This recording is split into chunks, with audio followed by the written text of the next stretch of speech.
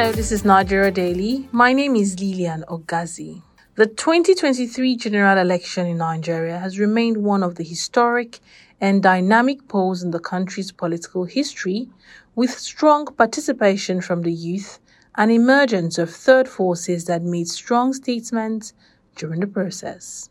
Barely 9 months after the election, the judiciary has sacked at least 4 governors, despite arguments from the parties. In every election cycle since 2003, at least one governor has been removed from office by either the Court of Appeal, which is the final decider in cases emanating from governorship elections before 2011, or the Supreme Court, where the cases now terminate.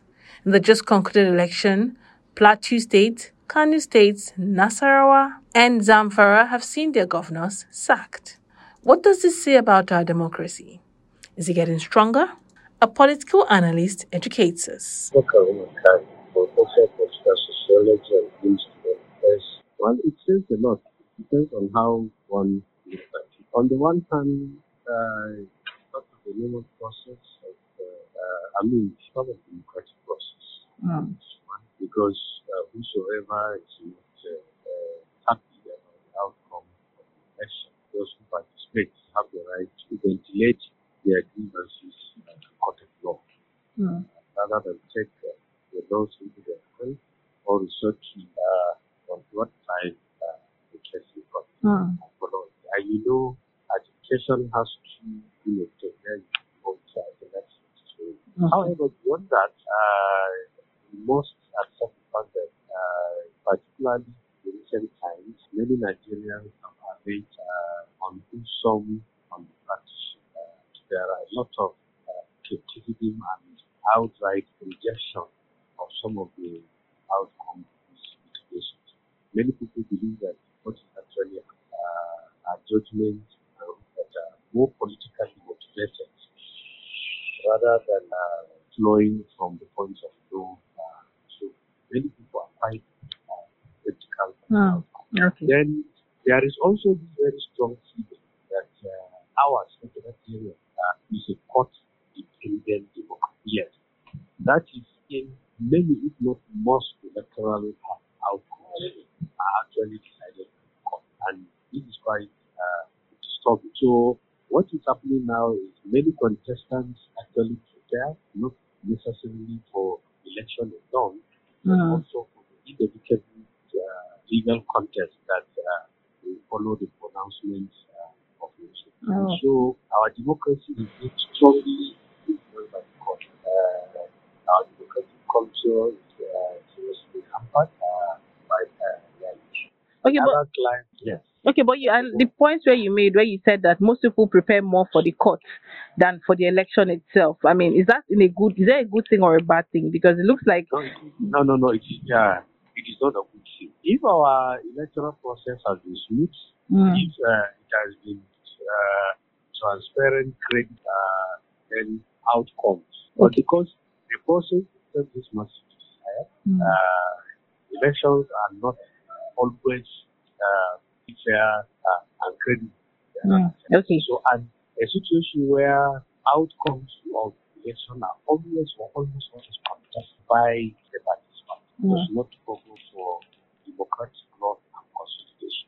So you're saying that this does not make our democracy stronger? Because some people have the opinion that the fact that people are going to court makes our democracy stronger. No, people can go to court as part of the democratic process. Okay.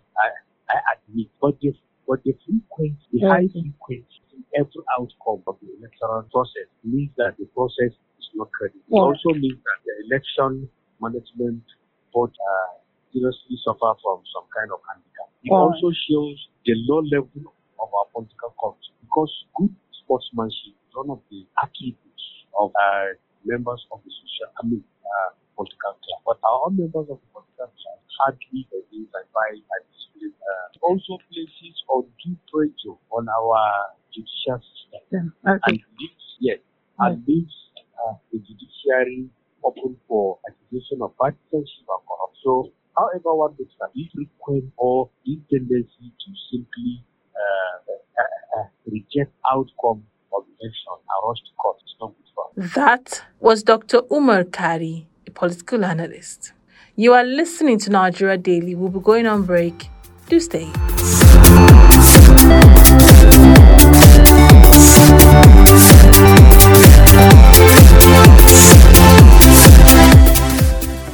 It's enlightening. It's incisive. It's analytical. It's entertaining. It's educating. It's The Bearing, a podcast from Daily Trust addressing issues that have direct bearing in your life. Join us every week on www.dailytrust.com.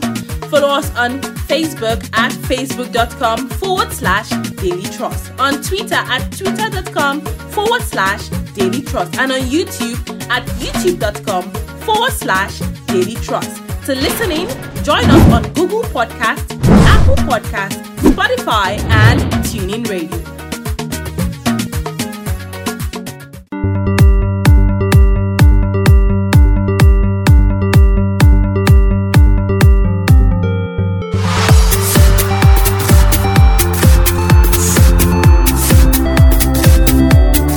You're welcome back. This is Nigeria Daily, coming to you from Daily Trust. In this episode, we're looking at what the sacking of governors by courts and tribunals mean for our democracy. Now, before we went on break, we spoke to a political analyst who told us what this meant. According to him, the sacking of governors by tribunals and the regular going to court is not good for our democracy. To run for election in Nigeria, as you raise the money you need, now in billions of naira, remember one thing: divide the money into two. One for the elections and the other for legal matters. If you win, the loser will take you to court. And if you lose, the winner will take you to court. If the winner had the money for the election and no money for the legal matters, his fortune would be reversed. 3 sets of people now decide on the leadership for Nigeria: the voters, the lawyers, and the judges. According to our political analyst, this is putting too much pressure on the judiciary system. Is that true? With how many cases that have been leveled before the judiciary, has election cases made the judiciary stronger? Well, let's hear from a legal practitioner. So my name is Mutiu Akisanya. I'm a lawyer. I disagree completely. The electoral process has phases, and part of the processes is that the judiciary will also have the opportunity to look at what has been done. So the judiciary itself is also a major stakeholder. Okay. People will always be aggrieved with whatever may have transpired, and they need a platform to be able to express their grievances and be able to get justice. If you look at all of the cases, I'll just take 2 of them. The case of Plateau State, the governorship appeal, and that of Kano State. You will find that it is not even a debate over who won by majority of lawful votes cast. It is basically the impunity by some very few persons within some political parties that has led to their party losing at the Court of Appeal. A situation where, for instance, a court gave an order and the political party flaunted that court order. They're refusing to obey. An order that says conduct ward congresses, conduct local government congresses, conduct state congresses to be able to elect your leadership. And they refuse to do that, but they prefer to just go somewhere and put people who become leaders of political parties. So that's an abuse of the entire democratic process. And some persons were aggrieved. So if they are aggrieved, where do they go to? They have to go to the courts. It's only the courts that will be able to adjudicate and lay all of the matters to rest. Okay. So the judiciary is a very, very important stakeholder. It's a very important aspect of the entire process. Okay. And we cannot do without them. So far now, do you think the presence of the judiciary and how much we're seeing people going to the judiciary, to adjudicate and take up cases and, want to revisit election matters, do you think this has strengthened the judiciary? Because like it or not, it has increased over time, starting from when we started election and democracy, it has increased. So do you think this has strengthened the judiciary over time? Yes. You see, I think it's not a question of whether it has strengthened the judiciary. It's a question of whether it has strengthened our democracy and of whether it will continue to strengthen our democracy. Okay. I think one take home from some of these judgments is that going forward, people must learn to do the right thing from the grassroots, right? Political parties, even before they field candidates, they must ensure that the candidates they're fielding are candidates who are qualified. So when political parties also make rules for themselves, or when the Constitution puts on them certain responsibilities, they must also discharge those responsibilities following the rule of law, following what the Constitution has said, what the Electoral Act has said, and following whatever order any court of law has ordered that they follow. That was Barrister Mutiu Akinsoya, a legal practitioner, speaking. And that wraps up the show for today. Thank you so much for listening. My name is Lilian Ogazi. Bye for now.